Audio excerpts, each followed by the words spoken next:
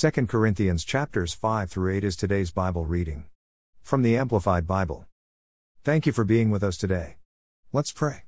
Dear Jesus, help me understand your word. The words I'm reading today. Help me to love others as you have and do love me. Amen. 2 Corinthians chapter 5 is where we start our Bible reading today. The temporal and eternal. 1 For we know that if the earthly tent, our physical body, which is our house, is torn down through death, we have a building from God, a house not made with hands, eternal in the heavens. 2 For indeed in this house we groan, longing to be clothed with our immortal, eternal, celestial dwelling. 3 So that by putting it on we will not be found naked. 4 For while we are in this tent, we groan, being burdened, often weighed down, oppressed, not that we want to be unclothed, separated by death from the body, but to be clothed so that what is mortal, the body, will be swallowed up by life, after the resurrection. 5 Now he who has made us and prepared us for this very purpose is God, who gave us the Holy Spirit as a pledge, a guarantee, a down payment on the fulfillment of his promise. 6 So then, being always filled with good courage and confident hope, and knowing that while we are at home in the body we are absent from the Lord. 7 For we walk by faith, not by sight, living our lives in a manner consistent with our confident belief in God's promises. 8 We are, as I was saying, of good courage and confident hope, and prefer rather to be absent from the body and to be at home with the Lord. 9 Therefore, whether we are at home, on earth, or away from home, and with him, it is our constant ambition to be pleasing to him.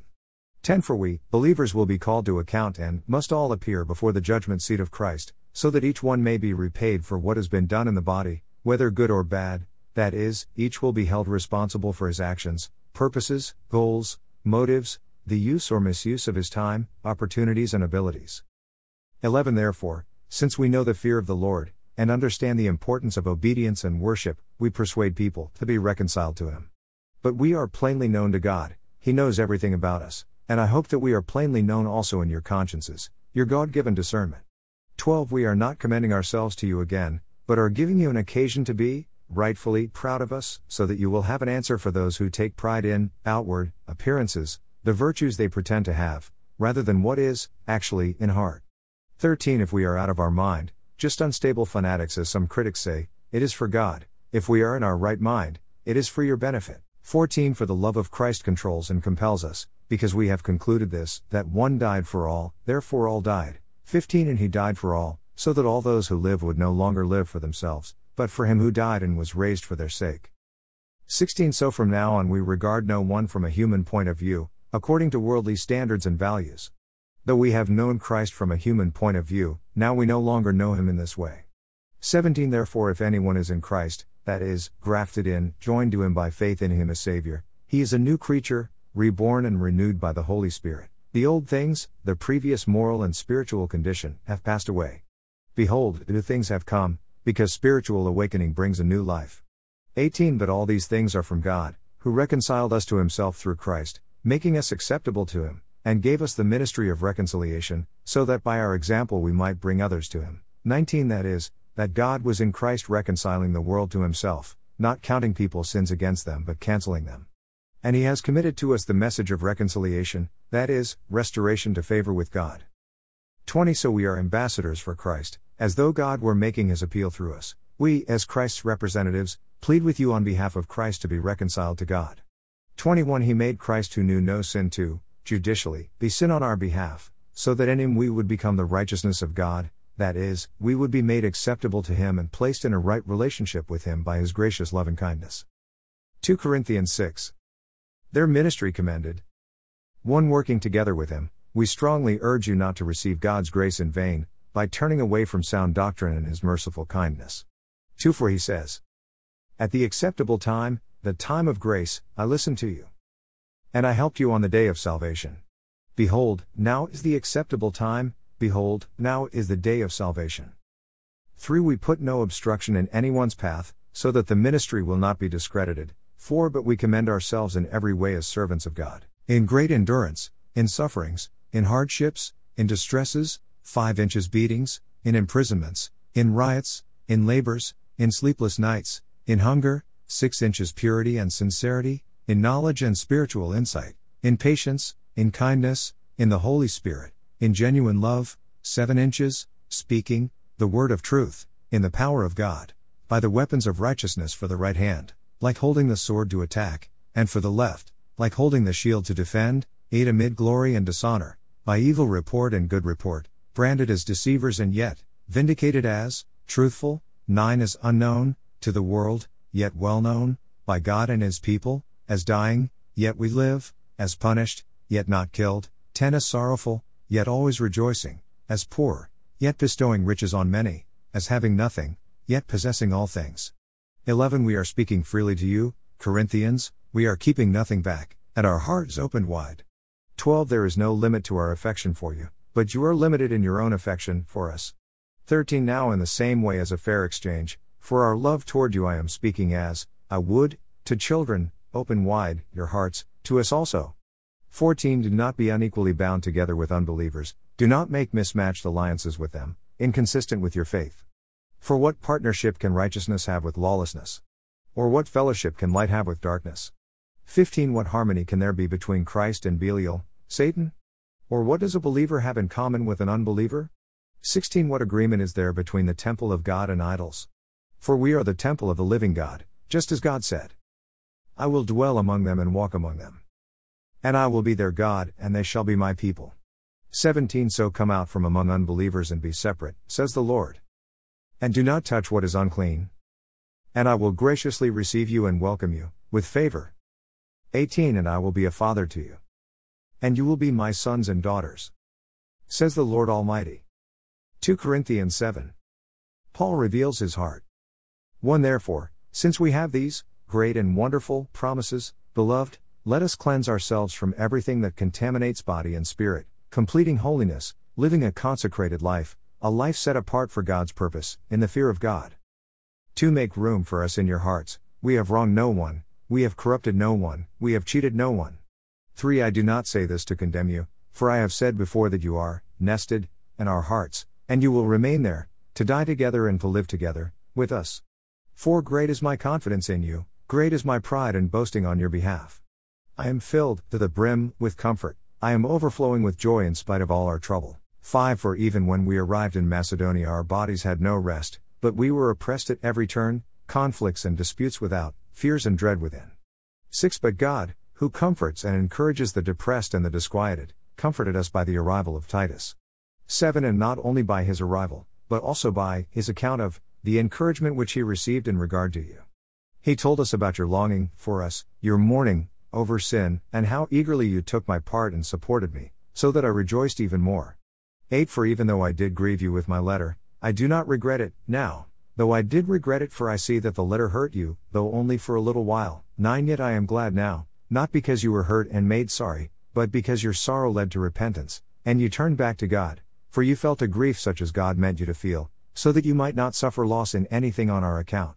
10 For godly sorrow that is in accord with the will of God produces a repentance without regret, leading to salvation, but worldly sorrow, the hopeless sorrow of those who do not believe, produces death. 11 For you can look back and see what an earnestness and authentic concern this godly sorrow has produced in you, what vindication of yourselves, against charges that you tolerate sin, what indignation at sin, what fear of offending God, what longing for righteousness and justice, what passion to do what is right, what readiness to punish those who sin and those who tolerate sin. At every point you have proved yourselves to be innocent in the matter. 12 So even though I wrote to you, as I did, it was not for the sake of the offender nor for the sake of the one offended, but in order to make evident to you before God how earnestly you do care for us, and your willingness to accept our authority. 13 It is for this reason that we are comforted and encouraged. And in addition to our comfort, we were especially delighted at the joy of Titus, because you have refreshed his spirit. 14 For if I have boasted to him at all concerning you, I was not disappointed. But just as everything we ever said to you was true, so our boasting about you to Titus has proved true also. 15 His affection is greater than ever as he remembers the obedience to his guidance that all of you exhibited, and how you received him with the greatest respect. 16 I rejoice that in everything I have perfect confidence in you. 2 Corinthians 8. Great generosity. 1 Now, brothers and sisters, we want to tell you about the grace of God which has been evident in the churches of Macedonia, awakening in them a longing to contribute. 2 For during an ordeal of severe distress, their abundant joy in their deep poverty, together overflowed in the wealth of their lavish generosity. 3 For I testify that according to their ability, and beyond their ability, they gave voluntarily. 4 Begging us insistently for the privilege of participating in the service for the support of the saints in Jerusalem. 5 Not only did they give materially, as we had hoped, but first they gave themselves to the Lord and to us, as His representatives, by the will of God, disregarding their personal interests and giving as much as they possibly could. 6 So we urge Titus that, as he began it, he should also complete this gracious work among you as well. 7 But just as you excel in everything, and lead the way, in faith, in speech, in knowledge, in genuine concern, and in your love for us, see that you excel in this gracious work, of giving, also.